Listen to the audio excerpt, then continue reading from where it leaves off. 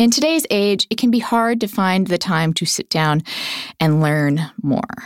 I was thinking just the other day that I became a writer basically to support my reading habit. I have 1,000 books on my bookshelf. I think that's literal. And I've never gotten to as many as I want to get to, which is one reason that I use Blinkist. Blinkist is a condensing app.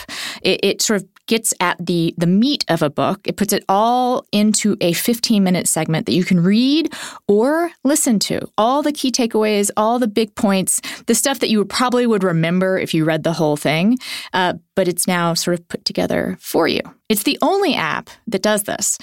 It's made for busy people like you and like me who want to get the main points of the book quickly without reading the whole thing. You may get back to it sometime. But this way you get the gist of it. And with that audio feature, you can read many books a day. 8 million people are using Blinkist right now and has a massive and growing library from self-help, business, health to history. I like Blinkist, like I said, because it sort of lets me get to books that I've been meaning to get to, which in some ways frees me up to get back to them later, I think. And it has books that are self-help books, books about productivity and whatnot, but also it has Malala's autobiography and Locking Up Our Own by James Forman, which is somebody who I've wanted to have on the show for a long time. And before I have him on the show, you could read his book on Blinkist. Right now, for a limited time, Blinkist has a special offer just for our audience. Go to Blinkist.com/withfriends to start your free 7-day trial. That's Blinkist, spelled Blinkist,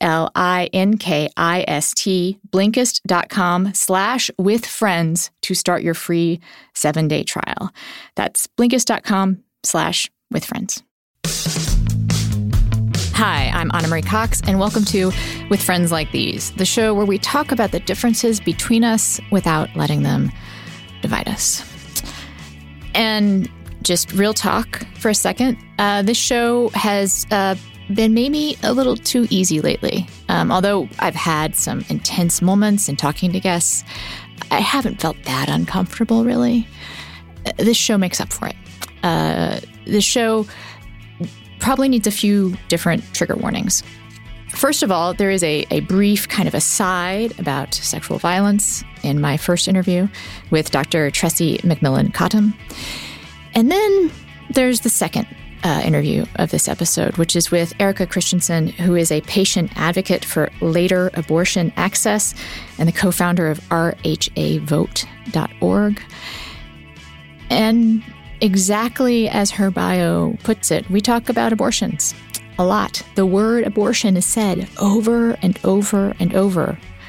Abortion, abortion, abortion.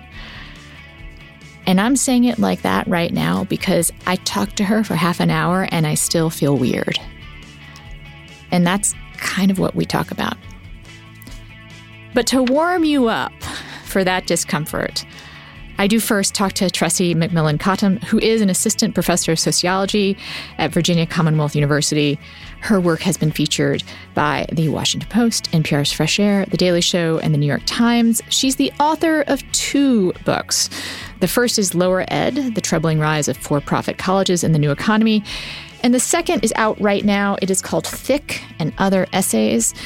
I like this show to be somewhat timeless and not hooked to the news cycle, but having a woman of color sociologist from Virginia on the show this week means we do spend quite a bit of time talking about the situation in Virginia with the governor there and what I called an epidemic of blackface, but she very correctly sort of reframed as an epidemic of taking blackface seriously. So, coming right up, Tressie McMillan Cottom. Tressie McMillan Cottom, welcome to my show. Thank you, Anna. Pleasure to be here. I was looking forward to having you on months ago. Today, I got really excited about it because I was flipping through your book and I saw a section that I had not just underlined and highlighted, but also put a star next to. Ooh. Because I think it actually serves as something of it could be the motto or the epilogue for the show. Mm-hmm. I hate small talk.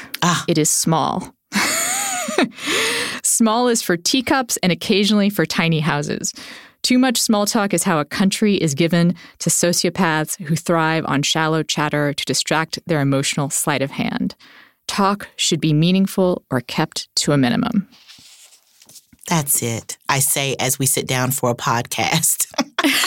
Oh, we're going to keep it meaningful. That's right. My goal. Like that's why I read it. It's like, we're not going to do small talk. We're done. We're done with that. I know. I've got, strangely enough, people responded to that oddly. I get the more than occasional note from someone who wants to defend small talk. And I think, yeah, I'm not leaving my purse around you, buddy. I also hate small talk. That's actually, I sometimes make small talk about how much I hate small talk. Oh, yeah. That's the only way that I can deal with it. That's the only acceptable small talk. That's right, about how horrible this all is.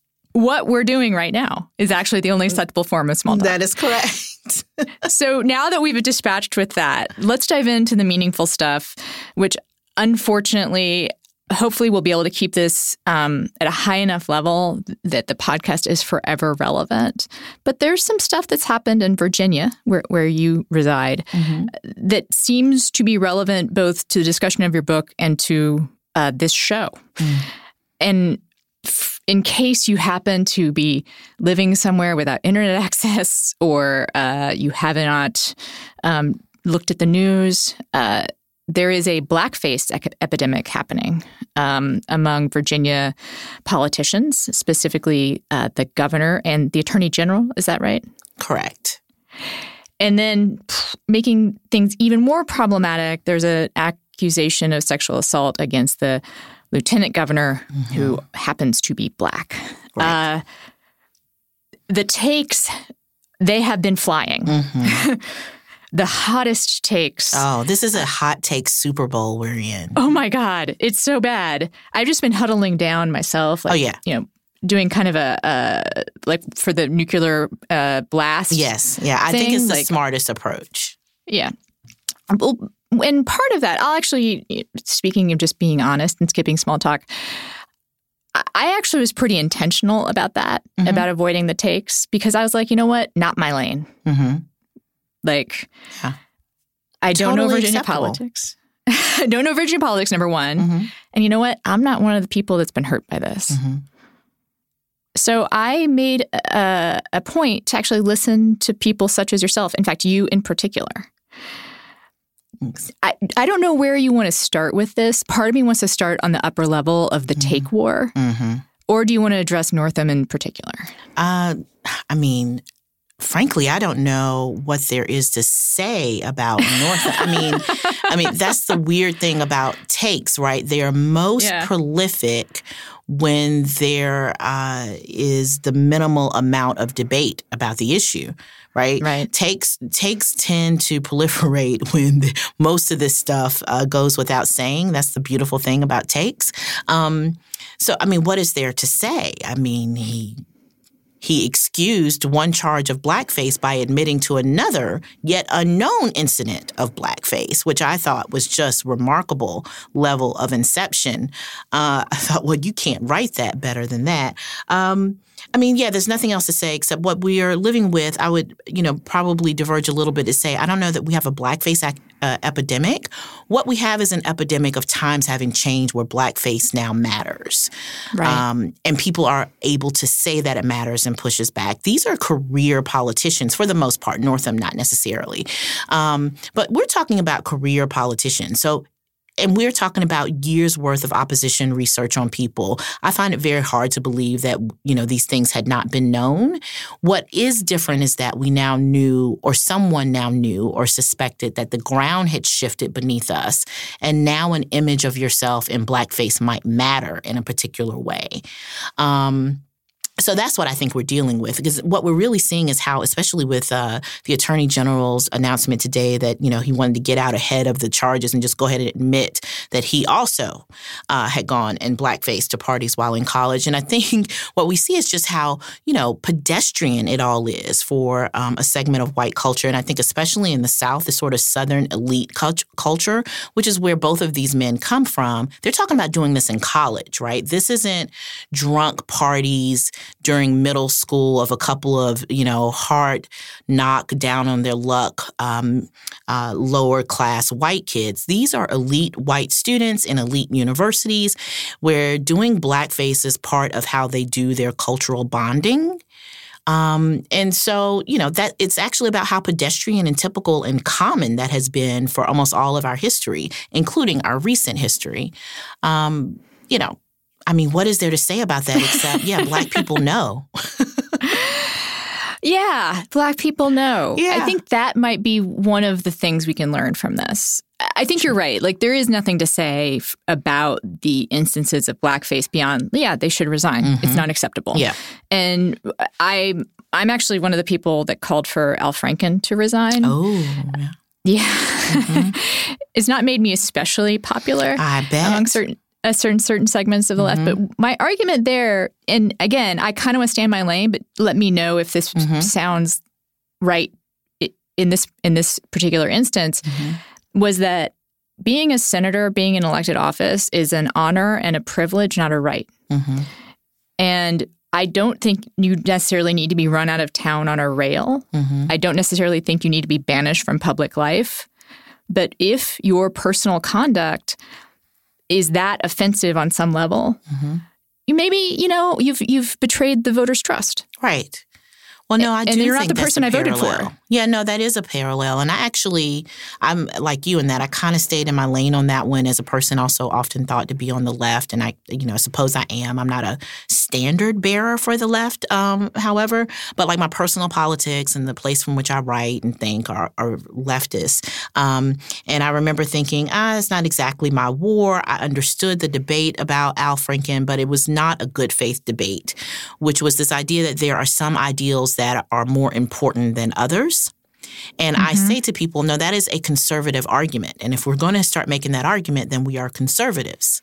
Conservatives have this idea that there is a core set of immutable values against which we should defend against all change and progress. Right? The nuclear family, for example, one man, one woman marriage, and that these things are universal and consistent across time and all political contexts. If we want to have a set of core values like that says it does not matter how populations have changed or demographics have changed, that this is what matters most, then really we're taking a conservative approach to progressivism. Whereas I think a progressive politics says things change and we have to change with it while holding on to the ideas that no matter what has changed, we're going to try to stand on the side of those who are left out, right? That to me is a progressive argument.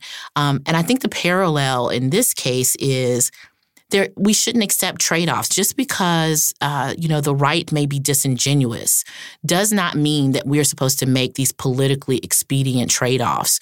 So the argument being, Northam has done good and maybe Justin would stand to be the first Black governor of the state, and those things are more important than these sort of petty interpersonal politics. And there is no politics that isn't interpersonal. There shouldn't be, we have to ask, who are we asking to give up some form of their dignity for our political expediency? And if the best we can come up with is, well, at least we aren't Donald Trump, then for me as a Black woman voter, then you may as well just sit it out, or you just may as well vote the write-in candidate from The Simpsons, because then everybody truly is the same and there's no reason for us to be having these political battles. A progressive politics for me in this case is very similar to yours in that it might sound unpopular, but I think that there is something more important than political expediency, and it should go without saying that is one of those should be that a core voting bloc of the Democratic Party should not have to be forced to be represented by someone who uses their identity as a political punchline and a joke, whether they have done that before they were a candidate or after. There is value in shaming people, which is a very unpopular opinion too, but it's a sociologically informed one. Like, we're not hanging him, right? We're not going to jail you. But shame is one of the ways that we say this is what we value. And you should lose some esteem and faith from voters when you violate some of our core principles. Yeah, I also believe that shame is valuable and guilt is valuable. They're different things. Yep. But they both can be useful in political projects. And I want to kind of stay on this question of maybe of parallels here for one other aspect of it, which is that when the Me Too movement in general started unfolding, so I'm a survivor of sexual assault, like I would say most women, right? You know, it doesn't make me special or unusual. I just talk about it. It is particular though, right? Yeah. Yes. One conversation I had with a lot of my male friends was about how the shadow of sexual assault hangs over every woman every day. That the possibility that you might be a victim of some kind of sexual violence helps you make your decisions from morning to night. You know, the place you park in a parking lot, where you run, how you judge the Uber driver, you know. And so I feel like something that my eyes were opened up to in this instance of these two high career politician officials having performed blackface was the shadow of the robbing of dignity being just a constant presence. And I'm sorry if that sounds naive, but it was really just dramatized for me in reading about Northam and Herring.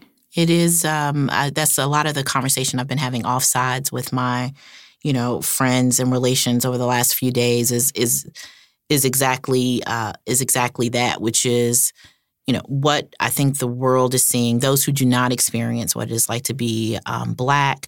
And then I would also point out that, being a Black woman means living with both of those experiences that you just pointed out, right? This constant policing of our safety based on gender and our safety and health and well-being based on race, compounded by whether or not our class position affords us the resources to even protect or defend ourselves, right? That's quite literally the reality that we're talking about when we use big words like intersectionality, for example. But we were talking about, how much of our lives, especially those of us who are like upwardly mobile, right? How much of our lives are spent having to negotiate and navigate those acts of sort of discrete interpersonal racial violence, which is what blackface is. One of the things that stood out for me is that when Northam is doing his very bizarre press conference to defend himself, I mean, that thing has got to go in like a book, right? We're going to be studying that for it was just fascinating. It was like the white id on display. It was just bananas. And, the moment that struck me, though, is that when he's talking about, the time he used a little shoe polish on his face to dress up as Michael Jackson, this happened back in the 80s. And he said, a reporter asked him, well, when did you recognize that was wrong? And he said, in 2000, and I think he said 17. He said, I mentioned it to one of my staffers, a Black guy and a staffer, and he told me it was wrong. And I just kept thinking about that poor Black guy staffer who had to tell, at that time, an almost sitting governor that, maybe you dressing up in blackface wasn't a good thing. And you think about what that person had to risk to say it. You think about whether or not, Northam describes the person as a friend, and I had to wonder whether or not the Black guy considers himself Northam's friend. And I had this, moment that I think a lot of Black people had of extreme empathy and sympathy with that guy because we spend so much of our lives trying not to be that guy in those interactions because almost always the risks outweigh the rewards of speaking up. Almost all the benefit is to Northam in that exchange, right? Northam gets some clarity and gets off understanding something. But all the risk was that Black guy staffer's risk to take. And that's the kind of thing that you're navigating constantly in these sort of interpersonal interactions, and the price of which we can't always negotiate. And again, this may be a very pedestrian observation, but it's so striking in seeing this unfold in Virginia, which is that white people, especially well-meaning, liberal, progressive white people, are really, really concerned with being called racist, right? It turns out there's other things besides like being an out-and-out like Donald Trump-style racist that are bad. Right. And that are actually incredibly prevalent. Like, I'm sure Ralph Northam lived his life up until 2017. Oh, no, wait, up until yesterday or whatever. Yeah. Oh, he may still think today, I'm not a racist. And I think the reason he says he doesn't want to step down is he's worried he's going to be branded a racist. Well, my friend. Yeah. I think the distinction there is a really important one, which is it is not so much that he is worried about being branded a racist, but by whom he will be branded a racist. Yes. Right? Yeah. He doesn't want to be a racist to his white liberal elite peers because Black folk had already decided. Here's the thing about living in Virginia. Black progressives in the state had had issues with Ralph Northam for, since he'd been running. Had been questioning his commitment to racial justice in the state, his willingness to meet with grassroots community organizations that represent issues about racial injustice across the state. He wasn't worried about those people feeling like he's racist, right? The fear is about being ostracized by the people whose esteem they value, which in and of itself, of course, is racist. And I think something that we talk about a lot on this show is also how the term racist, it can be helpful, but like worrying about being branded a racist is not as important as thinking about systemic oppression and what your role in it is. And that I don't think of myself as a racist, and I think I could make an argument that I'm not a racist, but am I a beneficiary of white supremacy? For sure. Right. I am. And I can be as well-meaning as I want, but nothing will change that. I have to actively work to balance the scales. Yeah, and that seems like a piece that's really missing in this conversation. Yeah. I think particularly white liberal progressives who really want to get it because there's now there's some cachet in being the white person who gets it. Right. And so I think there's, always this competition now and increasingly some competition to definitely get it. And I think one of the things that is often missing is exactly that, which is the structural piece, the structural analysis. And when people go, but that's just so depressing, right? It means I can't ever work myself out of the assumptions that people hold for me. And I go, well, yeah, welcome to being non-white. Like every other group of people has dealt with that forever, right? To be Black for me is to deal with the fact that I can be high achieving as an individual and the world can still perceive me as, poor or marginalized. So it's really just a welcoming to the party, a sort of sharing of the vulnerability of structure that we're seeing. And that feels, I think, especially violent to a lot of white people. But it's the violence that other people feel all of the time. And I am, sort of a pragmatist in this, which is that I don't conceive of like fairness or justice or equality in terms of how well everyone is doing. I think of it as how evenly distributed is feeling bad. Right. That to me is the sign of equality, which is we should all kind of share the burden of feeling moderately depressed about structure. And that's probably the best that we can do. They do those studies of people in strong socialist countries like Norway and stuff often. And they talk about how depressed or unhappy the Swedes are despite having these high rates of, this really strong social welfare state. And they always say it like it's a paradox. And I go, well, no, that's probably exactly what equality looks like, which is we're all moderately depressed. It reminds me of you should not boil things down to bumper stickers, but one of my favorite bumper stickers of all time in terms of progressive politics is that if you're not angry, you're not paying attention. Right. That's right. And maybe if you're not depressed, you're not paying attention. That's it. Would also, yeah. And you've reminded me of another quote from your book that I really appreciated, which is and I think we can actually run through kind of a real-time example of what you were talking about as far as like how white people react to your work, because I'm going to talk about how I reacted to this quote, which is, if my work is about anything, is about making plain precisely how prestige, money, and power structure works in our so-called democratic institutions so that most of us will always fail. So my personal, series of reactions to that quote, with my first one, I can't wait to ask her about how depressing that is. Yeah, I get that a lot. And then I will say that my second thought was, or that's incredibly liberating. Thank you. So see, that's actually my response.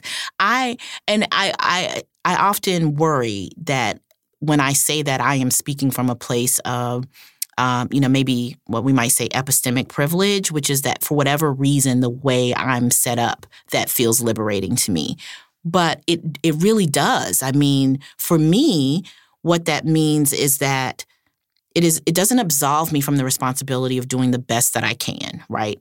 What it does explain for me are the instances where doing the best that I can won't work, right? That it means that there isn't something, something wrong with me that I just am not in control of the universe. And I suspect that is more or less depressing depending on what type of person you are. There are some people for whom that lack of control is enough to send them underground.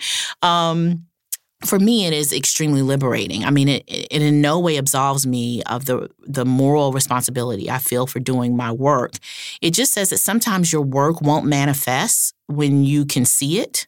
Some things are going to, outlive you, and some things are going to come around when you least expect it. And for me, that frees me up from trying to keep score, right? So I don't move day by day looking for evidence that what I did yesterday will matter today, because I know that's just not how it works. I find it strangely, wonderfully liberating. So again, I get, I think what's a probably like pretty white person response to that. I was like, what are you saying? I'm going to fail. I'm so concerned about failure. And then I had the realization of like, well, if society is set up to make me fail, and especially to make other people feel like they fail, then maybe what's wrong here is the definition of winning and failing, right? Maybe what we need to do is question whether or not those are the ways we want to define that. Exactly. Yeah, that's at the heart, I think, of our current political crises, which are these shifting definitions of winning and failing right now. Yeah. To me, it's sort of the difference between like, oh, no, you've told me that the game is rigged and I can't win, versus, oh, the game is rigged. Well, we should make new rules. Right. Or to participate in the game to the extent that you have to, right? We all have to. Right. That's the great game of Monopoly that is capitalism. We all have to buy a spot on the board. We all need some place to live. We all have to do a certain amount of exchanges. But maybe, just maybe, we don't have to reproduce all of that in every part of our life.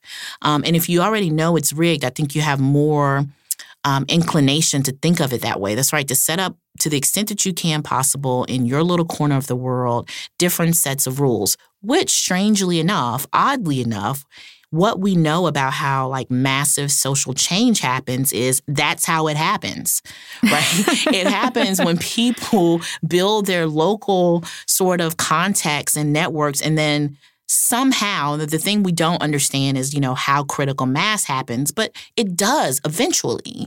And so the odd thing is, I think by like not focusing on, where we are in the great game of winning and losing, in the long run, we probably win more, right? Because you bring about exactly that kind of, I think, social change that many of us are desiring. And what I was just thinking about when we were talking about comparing it to the capitalist game of Monopoly is what your work kind of reveals is the power in refusing to play Monopoly and instead forming a union. Right. That's right. You can beat the game of Monopoly if you all decide to play cooperatively. That's right. Right? That's like right. If you decide to pool your money, it's no longer Monopoly. That's right. All right, I want to talk more specifically about your book and about some other things that you have written. We're going to take a quick break. Most desk chairs we're familiar with try to lock the human body into a 90-degree angle. When it comes to healthy posture, however, there is no such thing as a perfect position. You can try and sit there like super straight and feel like you're doing the right thing, but our bodies are meant to move. You can't just do good posture. And that's why I use a standing desk every once in a while, and that's why I love Fully's line of ergonomic chairs. Our bodies were designed to move. And so while Fully's Jarvis standing desk is the best reviewed desk in the world, that's just the foundation of a healthier way to work. Fully has standing desks, but also a collection of active chairs, which give you the freedom to move, stretch, and be healthier in more comfortable positions that work for your body's unique and changing needs as they change throughout the day. Fully's careful selection of active sitting chairs, and if you don't know what I mean, those are like the ones, some of them are the ball that you sit on, some of them kind of wobble back and forth, so you have to keep your core tight. There's actually a whole variety of them. Some of them are that kneeling chair that Lisa Simpson uses in The Simpsons, but you should check it out. There's a whole variety of them. They will align your spine, open up your hips, engage your core, and improve your circulation. And you will feel relief immediately. And you and your body and your back will thank you. It's a smarter, healthier way to work, a more balanced, human way to work. To get your body moving in your workspace, go to fully.com/friends. That's FULLY.com/friends. Fully. Desks, chairs, and things to keep you moving.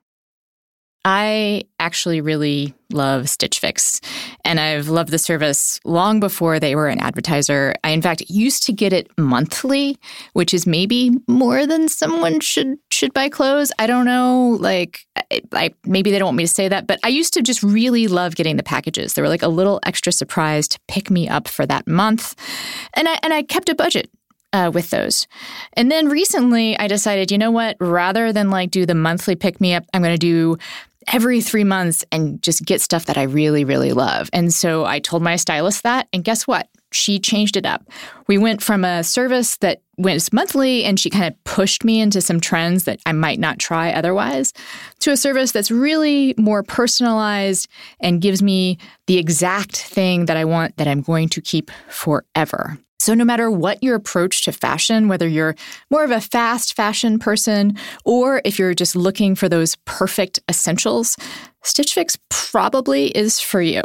It is an online personal styling service that finds and delivers clothes, shoes, and accessories to fit your body, budget, and lifestyle. Just go to stitchfix.com/friends. Tell them your sizes, what styles you like, and how much you want to spend on each item. You might also tell them, like I did, what's your approach to fashion right now? You'll be paired with your very own personal stylist who will handpick items and send them right to your door. Then you try them on, pay for only what you love, return the rest. Shipping, exchanges, and returns are always free. There's no subscription required. You can sign up to receive scheduled shipments like I was doing, or get your fix whenever you want. Maybe for a special occasion, like you can give yourself a birthday fix. Stitch Fix styling fee is only $20 and it's applied towards anything you keep from the shipment. Get started now at stitchfix.com/friends and you'll get an extra 25% off when you keep all the items in your box. That's stitchfix.com/friends to get started today. stitchfix.com/friends. Journalist Mehdi Hasan is known around the world for his televised takedowns of presidents and prime ministers. He hosts Upfront on Al Jazeera and is a columnist for The Intercept. And in his new podcast, Deconstructed, Mehdi unpacks a game-changing news event of the week while challenging the conventional wisdom in a tight 30-minute package, a little quicker than what we do here. He starts his show with his take on one topic and what the mainstream news is getting wrong or what context is being missed. And then he goes into a deep analysis and conversation with his guest or guests of the week. And get this, his guests have included Judd Apatow, Bernie Sanders, and Hassan Minhaj. So he kind of covers the gamut, I would say, in terms of who you might be expecting. It's everyone from comedians to politicians to, for instance, Stephon Clark's fiancée. So you're going to hear from a lot of different people. And the show has covered such topics as the violence in Gaza from the perspective of Israeli activists against the occupation, and of course, police shootings, as through the eyes of the fiancé of Stephon Clark. Also, he's talked about the dangers of John Bolton with former diplomats. As a Brit and a Muslim and immigrant based in Donald Trump's Washington, D.C., Mehdi Hasan gives a refreshingly provocative perspective on the ups and downs of American and global politics. Deconstructed is a show that cuts through political drivel and media misinformation to give you a straight take on one big news story of the week. It is out every Friday, just like this pod. You can listen and subscribe at theintercept.com/deconstructed or on any podcast platform. So now I want to, again, sort of choose your own adventure for you. I want to talk to you about your essay about beauty, but I also want to talk to you about Betsy DeVos. Oh, so okay. Wow. Which are your, what's your first choice? Ooh, I don't know. I'm just kind of interested. Let's start with Betsy DeVos. Well, Tressie, your latest book is Thick, which is a collection of essays that's very it's one of the most unusual collections of essays I've ever read. I kind of want to talk to you specifically about the tone of it, because it's both intimate and academic, which is, I think, an interesting trick to pull off. But we're going to bookmark that and instead talk about the work that you do around for-profit higher education, or as your book puts it, lower ed, right? I guess I just assumed that you're following what's happening with Betsy DeVos in this issue. Right. Well, it's difficult for me not to, right? So I still always have a foot in that work, and actually just finished giving a pair of talks about it recently. So I mean, Betsy DeVos ends up being a really good appointment for Donald Trump in the sense that she has moved the ball on conversations at the Department of Education precisely in the direction that many people wanted that department to move in, which is there's this longstanding interest among Republicans in abolishing the Department of Education. Most of them see it as an unfortunate overregulation, overreach that came out of the civil rights movement, particularly Brown versus Board of Education, and think that it usurps states' rights, right? So what I think we have with DeVos is just this wonderful case of something that Donald Trump is doing writ large, which is, doing appointments, whether they be interim, temporary ones, or permanent ones, at agencies that have a civil rights focus or aim, appointing people that would gut the agency's ability to do that work. And one of the ways that DeVos is doing it, she's doing it in K through 12. I tend to focus on higher education. And one of the things that she's done is stymied students' claims to being their legitimate claims of being defrauded by for-profit colleges. So she has pretty much put a boondoggle in place that's made it very difficult, if not nearly impossible, for those students to have their student loan debts discharged, as was their right. They have gone out of their way to sort of gut or rewrite the intent of Title IX policies, which many people think are important to gender parity in higher education. She has gone out of her way to reinstitute some of the worst offenders of what I would call the trifecta of for-profit college predatory predation that happened during the expansion of for-profit colleges in the early first part of the 21st century, reinstituting the accrediting agency that was behind some of the most egregious actors in the for-profit college sector. I mean, so at every level, Betsy DeVos is generally choosing private sector interests and profit extraction over students and civil rights. And so she's just a lovely person. Your sarcasm is so low key. Like I feel like I almost want to make sure people know that you're being sarcastic. Yeah. And I feel like Betsy DeVos, I mean, everyone kind of knows she's terrible, right? I think it's sort of in the water, especially, again, well-meaning white people know she's terrible. But I also feel like because her terribleness does not involve literally putting children in cages. Right. Yep. That it gets a little bit glossed over. Even though the changes that she's making are going to have ramifications down the line, that will be just as harmful to our culture as the family separation policy. And she's just dismantling this department from the inside. And I guess I was just looking at stuff that she's recently done around higher education. And they're basically undoing the accreditation and protections that the Department of Education offers students against getting scammed by a for-profit or nonprofit college. They're loosening up who can accredit. They are allowing, they're going to allow colleges to 100% outsource courses, which basically means, I took it to mean you can sell the name of the university. Right. Yeah. I mean, so what these proposals are is about something that the Republican Party has had a as part of their official platform for many years, it just doesn't get as much, as you said, it doesn't sound as razzle-dazzle as some of the other Republican Party issues, to be fair, right? Yes. But when they say things like, increased competition in higher education for private sector operators, this is what they're saying. They want higher education to work like the private sector. So they want a couple of things. They want to break the control that faculty has over faculty labor. I mean, academic faculty, while we are not always the best partners in union labor disputes, we are one of the sort of, least assailed unionized group of workers. Even those of us who are not in a union like I am here in the state of Virginia, which does not allow public employees to be in unions, faculty has a level of governance in a university that allows us to operate very much like a union. We can act collectively. So one of the ways to think about this is that this is just classic sort of union busting, with or without a union. Yeah. When you say you want to outsource our courses, what they're trying to undermine is faculty power, which of course the private sector sees as the enemy of profit and quote unquote efficiency. So when you see that outsourcing, I think many times people outside of higher education, especially those who read like the big narratives from like the New York Times or whatever about, swimming pools and underwater basket weaving classes, and we're all going crazy. I'm not sure they recognize that most of higher education is comprised of working class people at this point, both student and faculty side. There are very few, we're not wealthy, that we're talking about like just rank and file worker power, labor power type issues. And Betsy DeVos is pushing a set of deregulation reforms that is very similar to the deregulation reforms we saw in the housing market. But because it's happening in higher education, we don't think of them as such. Mm-hmm. But that's effectively what she's doing.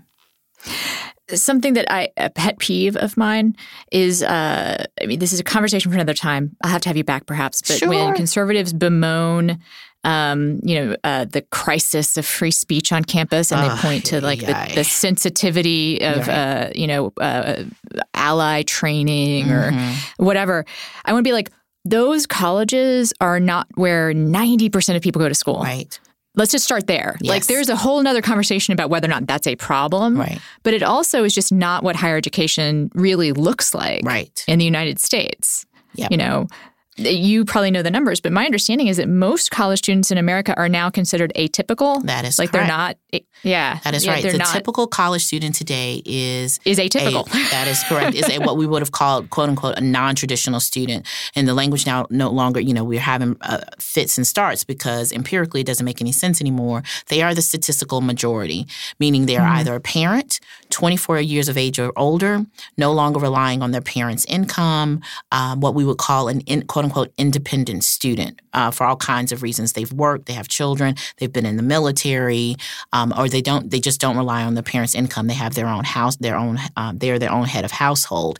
So the typical college student looks nothing like the college student that you're going to read about in your major newspaper on Sunday or that you're going to see on primetime television. And that disconnect is really part of the problem with the discourse that we have around higher ed.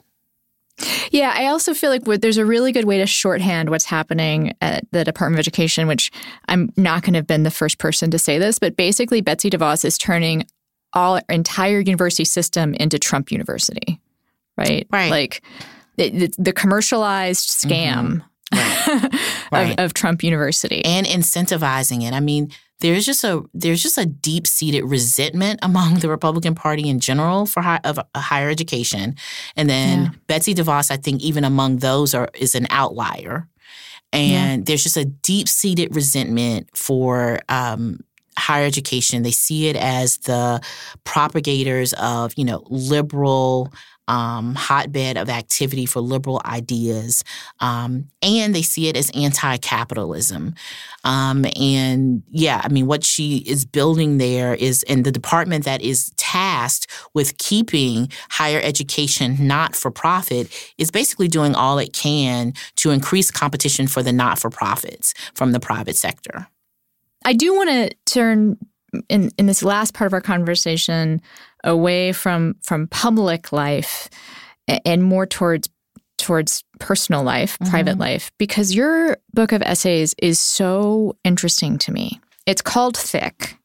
And do you want to say why it's called Thick? Maybe I'll let you explain that. Sure.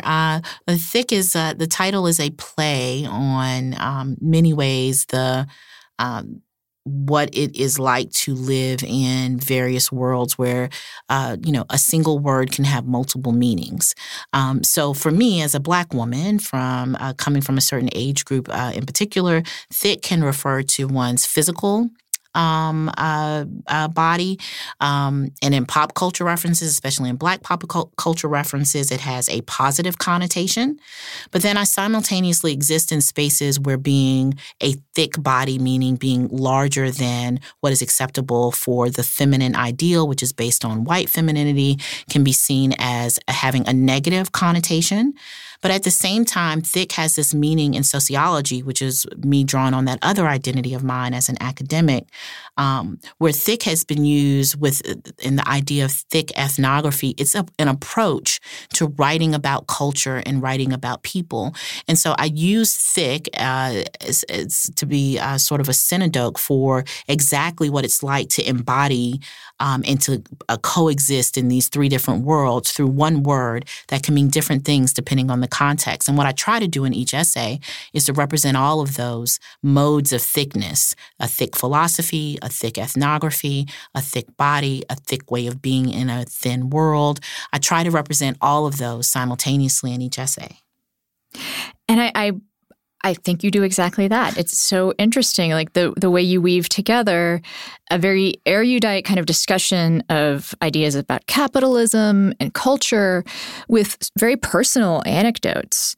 And I think the essay that got to me the most, and it seems like it may be the essay that has caused you the most, at least, I don't know, you tell me, but it's the essay about when you talk about calling yourself unattractive. And what a commotion that stirred. Right. Yeah. And I know people are not going to understand. So I'm going to because it's true. You point this out. Like, we have such a tendency as a white woman, right? I want to no, Tressie, you are beautiful. Right. Now tell me what's wrong. Tell me why that's not a great response. So it was fascinating to me. It actually took me quite a while to unpack that, just, for my own personal edification. Yeah. I'd written this essay, years ago. It was probably one of my first sort of major essays. And so I think that was now 7 years ago, about Miley Cyrus. This is when, people still wrote about Miley Cyrus. And then that gives you some idea of how long ago it was. And then 2, Miley was going through her sort of dangerous bad girl phase, which necessitated her doing her own sort of Black affect in her act, right? So, she's going to talk with, a Black accent, as it were. She's doing all this affectation of Black culture in her acts. And I talked about what that felt like as a person who was part of what was being caricatured. And I just said offhand, I'm coming up, and trying to locate myself, which is what we'd call it in the text, which is to give the reader some idea of who the writer is. I casually said something about being unattractive, and people lost their minds on me. And when I say people, I mean, this is what really got me. It was people from across the spectrum. Black women were mad at me. Right. Black men were mad at me. White people were mad at me. White women were especially mad / felt sorry for me. And I got these letters from across the spectrum, and that rarely happens. Usually when I write something, I know exactly who's going to be pissed off. And I had missed the boat on this one entirely. And I thought, wow, wait a minute. And then I did what a person trained, like I am trained, does. I started reading things, trying to get some purchase on why that would be. And strangely enough, I didn't find a good answer, right? And I read the classic feminist texts, and I knew about, the beauty myth and, its relationship to, maybe more so second than third wave feminism. And I knew the response to that in third wave feminism, which was to embrace multiple beauties and to embrace the body and et cetera. I knew all of that stuff, and yet none of it dealt with what I thought was a taken for granted reality, which is that some of us are unattractive. And why did feminists in particularly feel so personally affronted by me embracing and owning that reality. And what I come down to is the idea that feminist theory, even Black feminists, have not dealt seriously with the idea that just like there's something structural about capitalism, just like there's something structural about racism, there's something structural about who is allowed to be beautiful. And part of how that system becomes legitimized is that it requires those of us that the system does not work for to agree that the system is what it is, right? It requires me, if I cannot be attractive, I have to at least perform wanting to be attractive. And especially, I think, for white feminists, whatever wave they were coming from, it felt like a personal affront because we're supposed to be able to earn our attractiveness. It's the Horatio Alger's myth, but for beauty. Right? That if you just work hard enough, and the fact that I was evidence to the contrary, right, means that the problem resided in me and not in the idea. And one of the things that I wanted to do in that essay was to put the responsibility where it belonged, which is on the idea, on the ideology, and not on myself and on my body. So I think you were successful because we'll do a real time kind of how I reacted, which is that I had the white feminist response. Mm-hmm. First, of course, I just turned to the back cover of the book.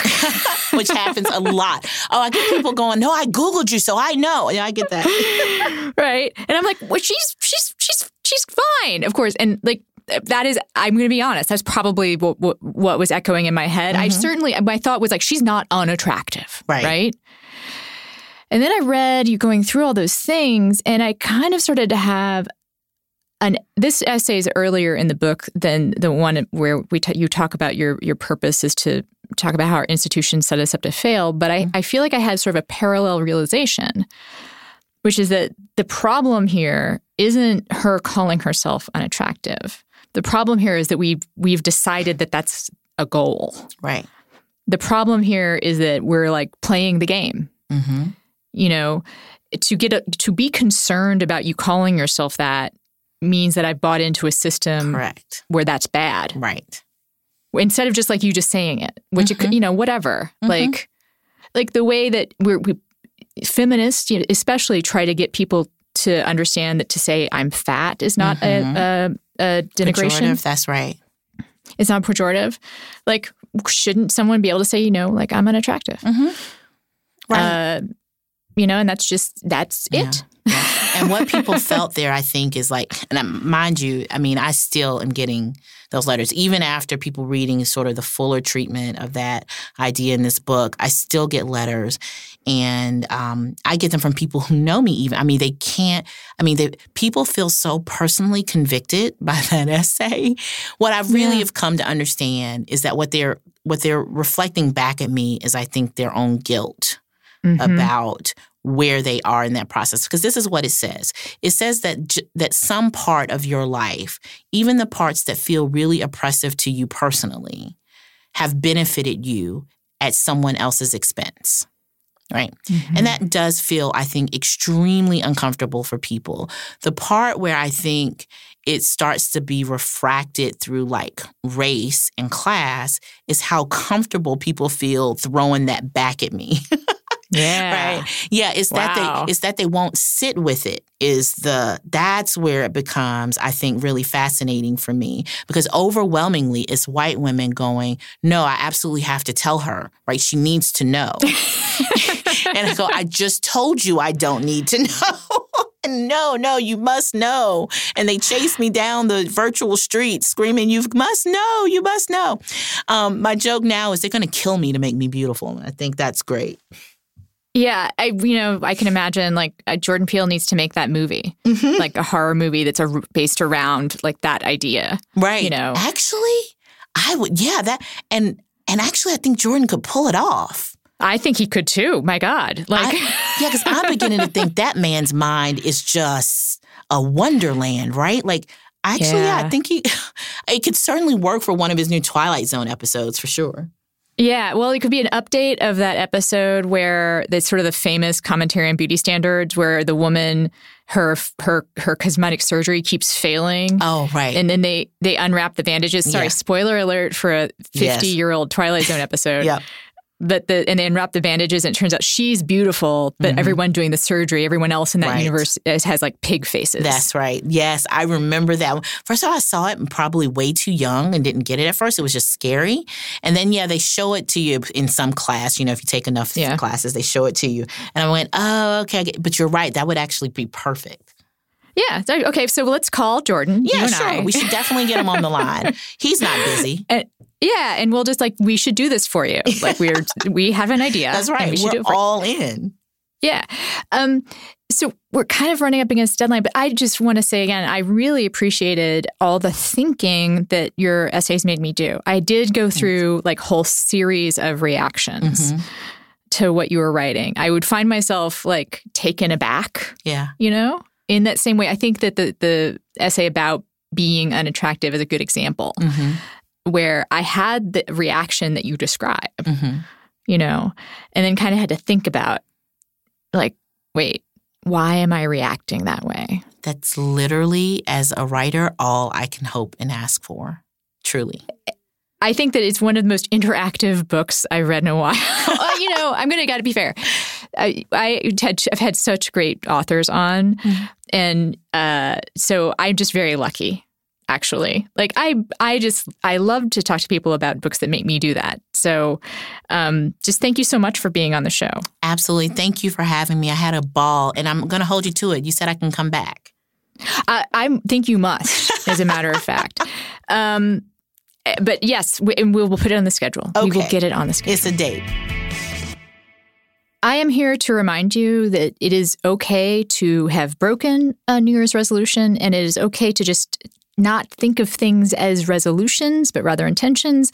And also that New Year's Day is just another day on the calendar. You can make a fresh start at any time of the year. And so I'm going to tell you about Ritual, which is a vitamin. It is the obsessively researched vitamin for women. Ritual's essentials have nutrients most of us don't get from our diets, all in the purest, cleanest forms. No shady additives or ingredients that actually do more harm to your body than good. Ritual is a way of taking care of yourself that you could have started at the new year, or you could start it today. It doesn't really matter. You can just make that decision. It is a multivitamin for women reimagined. From D3 to omega-3, Ritual Essential for Women fills the gaps in a woman's diet, all with a fresh, minty flavor and no fishy aftertaste. It also does not make you sick to your stomach if you take it on an empty stomach, which I think is one of the number one selling points, as well as that minty taste, which for some reason has psychologically got me. The idea of just a fresh tasting vitamin. I don't know why people haven't thought of that before. Better health doesn't happen overnight, but it can start in the morning. Start with Essential for Women, a small step that helps create a healthy foundation for 2019 or just, tomorrow. Visit ritual.com/friends to start your ritual today. Again, that's ritual.com/friends. Let me tell you about Turo. Turo is a peer-to-peer car-sharing marketplace where you can book any car you want, whenever you want it, wherever you want it, from a community of local hosts. It's available in 5,500 cities across the U.S., Canada, UK, and Germany, with over 9 million users worldwide. It is way better than a rental car. Now, why is it better? Well, you can choose the best car for you, usually at a lower cost than traditional car rental agencies, and you can customize your experience for whatever your adventure or travel demands. There are over 850 unique makes and models that are available, everything from a Tesla to a Porsche, Mercedes-Benz, BMW, Ferrari, or, Toyota. That also is something that they have. Now, whether it's a truck to help you on moving day or a swishy sports car for a luxurious weekend away, or maybe a vintage van for a picture-perfect road trip, Turo lets you find the perfect vehicle for your next adventure. There are over 300,000 vehicles listed globally, and many hosts will deliver the car right to you. There are insurance options available for every trip, so skip the rental counter with Turo. You can download the Turo app, that's Turo, on the App Store or Google Play, or you can visit Turo.com. Listeners to this show will get $25 off their first trip when they sign up for Turo using the promo code FRIENDS at checkout. Again, you can get $25 off your first trip using the promo code FRIENDS at checkout. It's the Turo app, Turo, or Turo.com. And now, Erika Christensen. As I said, she's a patient advocate for later abortion access and co-founder of the RHA Vote campaign, which was successful in passing expanded abortion access in New York State. You may know of Erika without actually knowing her name, because she was the subject of an interview in Jezebel a couple of years ago, where she recounted the very difficult journey she had in obtaining a later abortion. That experience is what led her to become a patient advocate. She actually reached out to me on Twitter to talk about this when I noted, somewhat naively, that maybe the voices that were missing from the conversation that was started, well, I think actually conservative activists probably started the conversation about what I mistakenly called late-term abortion. I felt like maybe we should hear from the people that had them. She reached out to me, and I definitely wanted to include her voice. It is still something I'm kind of nervous about sharing. But just to spoiler alert, the insight that she brought me to, my discomfort is a small price to pay for someone else's freedom. Please keep that in mind. Erika Christensen, right now. So, Erika, I want to say, first of all, thank you for coming on. Thank you for having me. Thank you for including a patient in this conversation. We really, really appreciate it. They really should be the people we hear from the most, I would suspect. I think in almost any other context, the people who go through the thing we're talking about are considered the experts. You would think. So I'm proud to have you on. People who are interested in your specific story, we'll put a link in the show notes. You did a long interview for Jezebel a couple of years ago, and then there was a follow-up story in The New Yorker a couple of weeks ago. But the reason you're on today is we are talking about late-term abortions again. And tell me, is that even the right term? It's not. And it's totally understandable that you would use it because we see it all the time. Late-term abortion, in quotes, is an anti-choice phrase. It is not used in the medical community. It was created to create fear in people. The term that is used more generally within the medical community is later abortion, or abortion that happens later in pregnancy. Or maybe they're just called abortions, right? Thank you. Isn't that... Yes. I had this realization in watching the argument unfold across, media, where conservatives, throwing up their hands, rending their garments, talking in this really grotesque way about the procedures. There's this weird way they seem to relish describing thing that doesn't happen, like ripping the baby from the womb. Right. Worst nightmare scenarios. Right. Yeah, they really kind of get into that. I sort of had this realization that this is a game that they're playing. What conservatives really object to is abortions, period. Correct. And if we want to protect the right to access to abortion, we need to not make too much of a distinction here. No, I think you're right. I also want to be really clear. It is no surprise to us that this is their strategy for bluer states that are trying to expand and protect access. In red states, they're going full-out bans. That's what the quote-unquote heartbeat bans are. Those are just full-out bans on abortion. In bluer states that have broad support for abortion, like in New York, polling says there's 70% support for abortion access in New York State. So what do they have available to them? They can sort of exploit this very small number of patients, really just appeal to the absolute worst in people, in their fears, and, really just try to exploit it for all it's worth, right? So, again, just really no surprise there. And I think the thing I want to have you expand upon, if you can, is something you said in the New Yorker piece, which is that I'm not sure pro-choice people who believe in limits understand the full complexity of the issue. That observation really made me sit up and take notice, because I think I myself would have described myself as a person who believed in abortion, with limits, right? Sure. I mean, I feel like that's like kind of you could almost consider that a reasonable compromise, right? Right. And, we're really open about the fact that we were super ignorant before we were directly affected by this issue. I think if you would have asked me a few years ago, well, are you pro-choice? Yes, of course.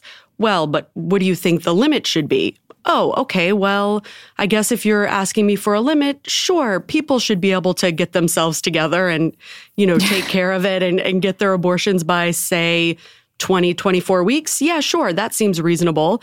I thought that because I was just very literally ignorant. I just, hadn't even really considered pregnancy. I hadn't tried yet. I wasn't yet, thinking about building a family.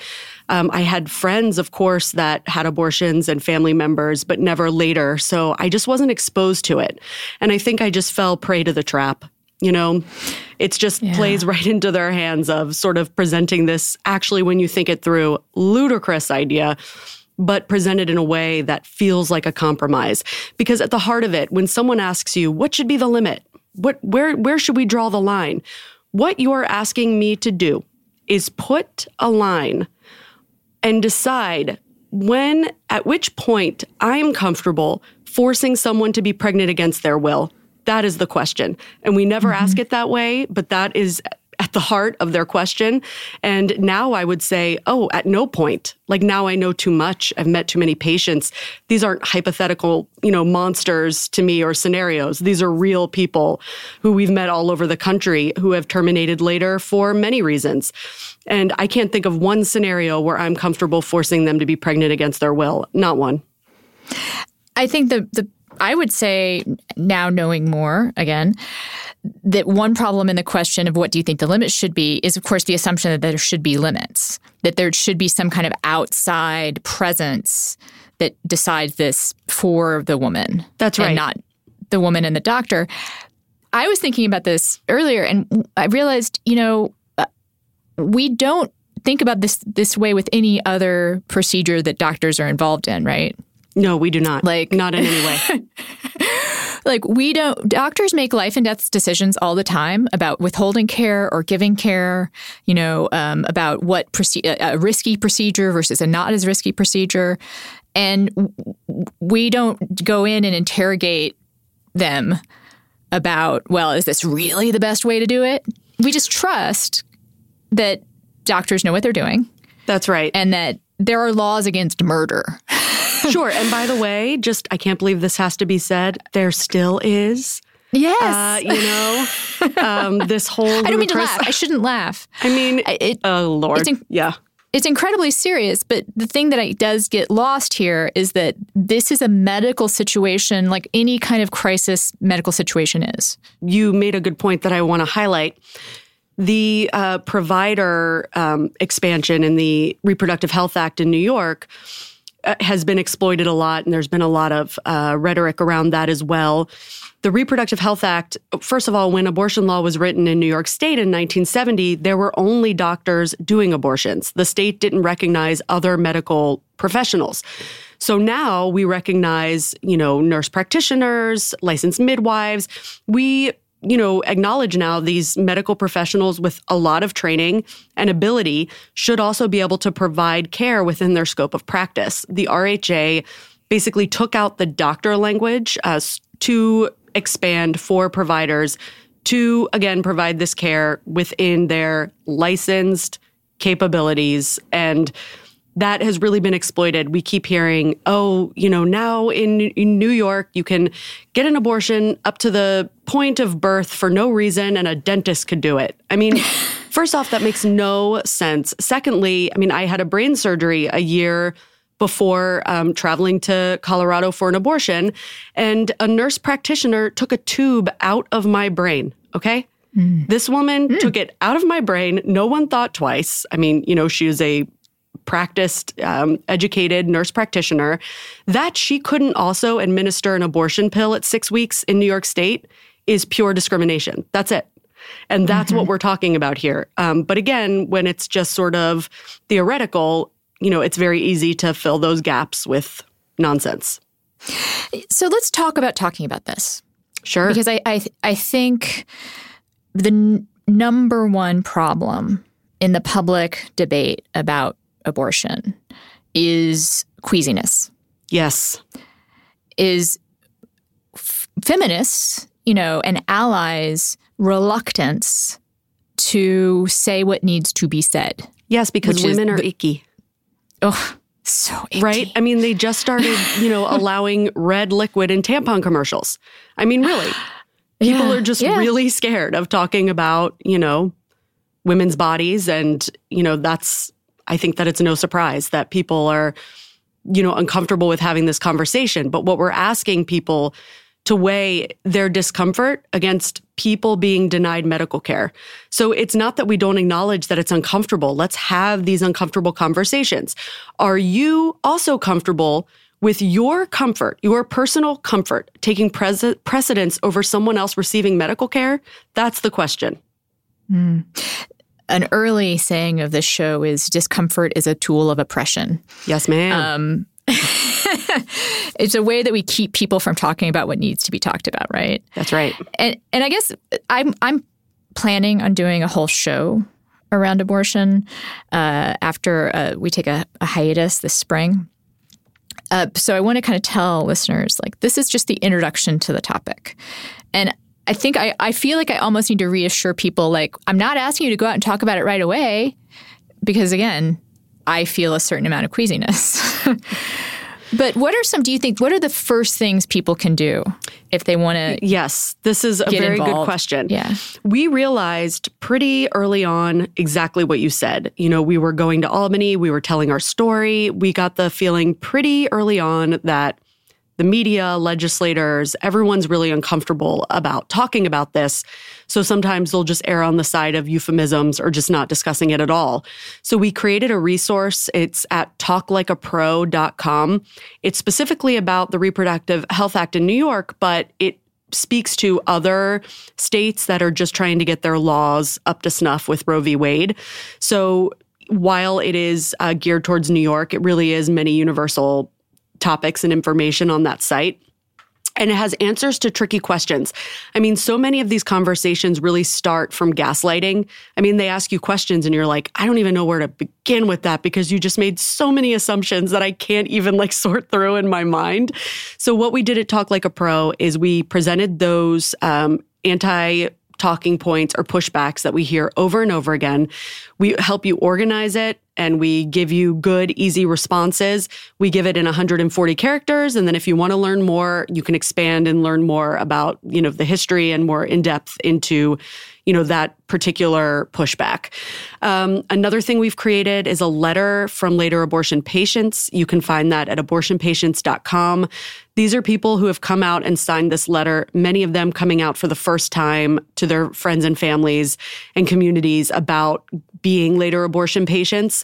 We released that yesterday. You shared it. Thank you, by the way. Appreciate that. We released it yesterday knowing that we were going to be scapegoated in the State of the Union. So we tried to get ahead of it by writing an open letter asking people to just read patient stories. And we link to quite a few patient stories through that letter. So those are two resources I would say you could start. And, all of the big organizations have so much good information. NARAL, Planned Parenthood, ACLU, National Institute of Reproductive Health. I mean, all of these organizations, Guttmacher, ANSEER, everyone, please get familiar with ANSEER. The Later Abortion Initiative, if you go to laterabortion.org, there's a ton of good information there. So, I think it's there. The info is there. We just have to care enough to take a minute to, as you say, sort through our discomfort and really learn what it is we're talking about here. I think to speak from my personal journey on this, a couple of things come to mind. One is if you are uncomfortable, ask yourself why you're uncomfortable, right? Which you kind of got to with because women are icky, right? Is your discomfort actually about patriarchy? So there's that. And then the other question I would ask is why is it that later abortions bother you? Like, because really what the issue is, I'm just going to say it once again, it's about abortions. It's not about later or earlier. It's about access, period. Like, and if you think you are pro-choice, then you're going to I don't say you shouldn't say have to, but like if you start putting limits on it, you're giving the other side a blank check. That's kind of where I think you're right. And I also think it's just another way to sit with yourself is, again, and Liz, I'll just say, I actually think it makes sense that there starts to be some discomfort for people later on in pregnancy. I mean, I think first people come at this personally, right? And they think of their own relationship to pregnancy, and maybe they have children, and people have all of this personal baggage attached to pregnancy. And we're not asking people to ignore their own personal experiences. We're asking them to consider that perhaps each pregnant person should actually be given the power to decide for themselves the value of the pregnancy that they're carrying. And just because, you might have one very specific circumstance, consider that someone else's is totally different, and that we actually have no business meddling and putting any sort of judgment onto that specific person's journey in pregnancy.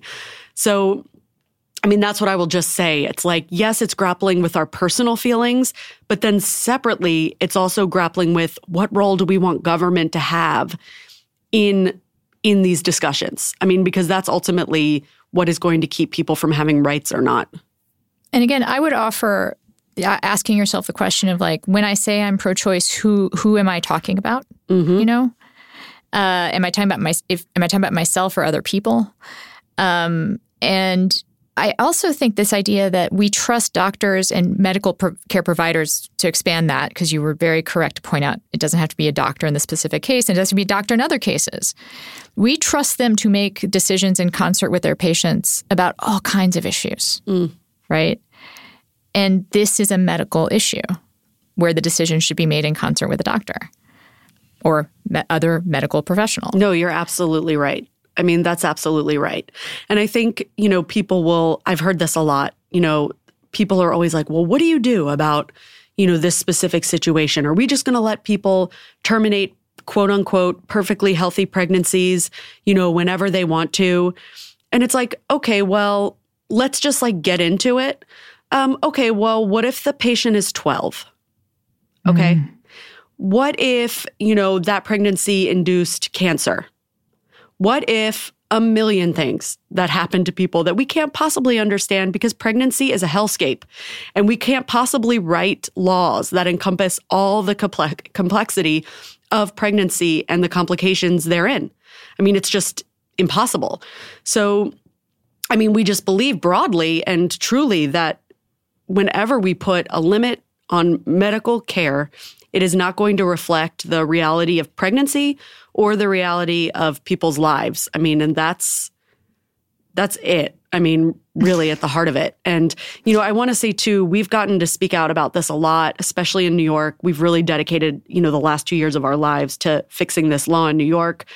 We have a specific case that is often, we do hear from people like me, and while we've gotten a good bit of hate mail, we also get a good bit of support because, we do play into a specific narrative about later termination that is more palpable to people. My husband and I are in a healthy relationship. We're middle-aged. We're middle class. I wanted to be a mother. That's very important. We have to start extending the same compassion and consideration for people who desperately do not want to be parents and who feel that pregnancy is unhealthy for many reasons. And I just want to say that. I mean, we're so lucky and privileged to be able to speak up for patients, but it is so important that we, represent the people who we are least likely to hear from. Exactly. And that's another important part of this debate, which I think gets run over a lot, which is that one reason why women do have to get later abortions is because they don't have access to them earlier. Correct. That's right. I mean, often these are stories of people who tried and tried. I mean, you're working 3 jobs. You already have multiple children. By the time you scrape together the money to get your abortion, you've already crossed an imaginary line you might have not even known was there. So all of a sudden, your care doubles in cost. So now you have to start scraping the money together to meet that barrier. At that point, you've crossed another line. I mean, that's the reality. People are really facing these like incredible restrictions, and these restrictions just push the care later. If you cared about, limiting later abortion, if that's really truly your concern, you would make earlier abortions and birth control more accessible. Yeah, I think that's the question that everyone who says that they have a special concern about later abortions should answer. Like, if that is really your concern, if you're a pro-choice but with limits person, well, then you should be loving our APC expansion in New York, because the reason we needed to expand the kinds of providers that could provide abortions is especially for folks in rural areas who literally don't have doctors. So they were getting pushed down the line because they couldn't access care earlier, which was pushing them later into pregnancy, which again, I'm not judging, but for their lives, they should be able to get an abortion as soon as they need one. Yeah. And I know you and I agree on that, but yeah. We do. We are choir preaching right now. I think that you've spoken really eloquently about how to work through some of the discomfort. And maybe that's where we can kind of leave this, which is that I feel uncomfortable about what I've said already, honestly. Like, I was already kind of marking in my head the stuff I wanted to take out of our conversation so I wouldn't sound too extreme or make people uncomfortable. Wow. And yeah. I'm sitting over here going, oh God, I hope I represented all of the patients well enough. I'm just a middle-aged white lady. And like, I'm sitting here always worried, like, did I do later abortion patients? Like, did I do them justice by just reminding people that they exist, And that's always my fear, that we're just not representing as much as we could. So yeah, I think there's fear with this stuff. Always. There's just always concerns. Also because, any nuance or any misspeaking, as we've learned recently, is just exploited and really sets the movement back so far. So it does put all this extra pressure, when you're allowed to talk about it out loud. And again, that is by design as well. They are trying to scare us out of talking about this. And I am scared. I mean, we're still talking about it. I'm so glad. But yeah, there is that added pressure. You just cannot misspeak on this stuff. It's just, you're on Fox News. They're talking about you just constantly every day. So maybe I should just say, listeners, this is the raw conversation. We didn't edit anything out of this one. Because I think I'm so nervous about being considered radical. Where I will point out, I know myself well enough. Usually that's not my concern. Like, usually I'm quite okay with being considered radical. See, now I think that's fascinating. Like, I think it's totally fascinating that like this is there's something radical about this for you. I think that's fascinating. And I mean, I think it's amazing that you're having this conversation and that it sounds like you're going to keep it going. It might be the only way we find our way out of this. Well, I think I want to do this because I suspect that I'm at least somewhat representative of a certain segment of well-meaning white women, who are good with saying we're pro-choice, and we are good with asking for all kinds of other social justice policies. But you get to this place and it gets really uncomfortable, Oh, yes. Yes. And I think we're like swinging right back around to patriarchy. I mean, I think, there more than half of white women, I would argue, are really addicted to patriarchy. And what we're asking them to do ultimately is exchange some of their comfort for freedom. And how do you talk people into doing it? You don't. You can only inspire them to. So it's like we have to allow ourselves the dignity of risk. You hear a lot, well, people regret their abortion, so we shouldn't allow them to even happen. It's like, well, That's like not how laws work. We don't let people, we don't take away people's rights because some people regret their exercise of them. But also, it's impossible to study regret in a vacuum.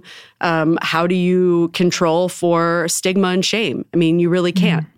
So I believe that, women are people. Pregnant people are first people, and we should be allowed the dignity of risk to make our own healthcare decisions, no matter how we feel about them down the line. In the moment, with the information that we have, we should be allowed to make the medical decisions that we feel are best for us and our families.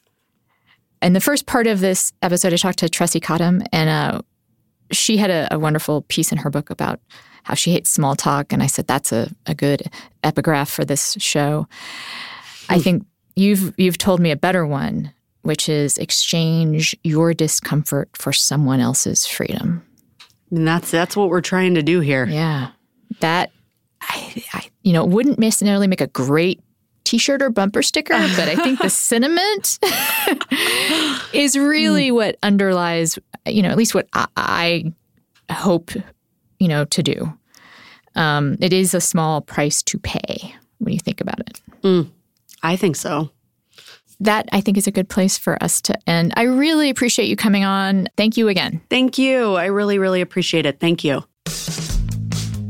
And that is it for the show. Because I yammered more than usual in the intros, I'll keep this especially short. I will include the email address of the show, in part because I know people are going to have some feelings they want to share, and in part because I do want to hear from patients. We're putting together an episode that should come out sometime in the spring. If you want to talk about your experience with later abortions, we want to hear from you. And you can write to me at withfriendslikepod@gmail.com. Again, that's withfriendslikepod@gmail.com. And I want to remind you, whatever feelings may have come up during this week's episode, they are valid. You get to have them.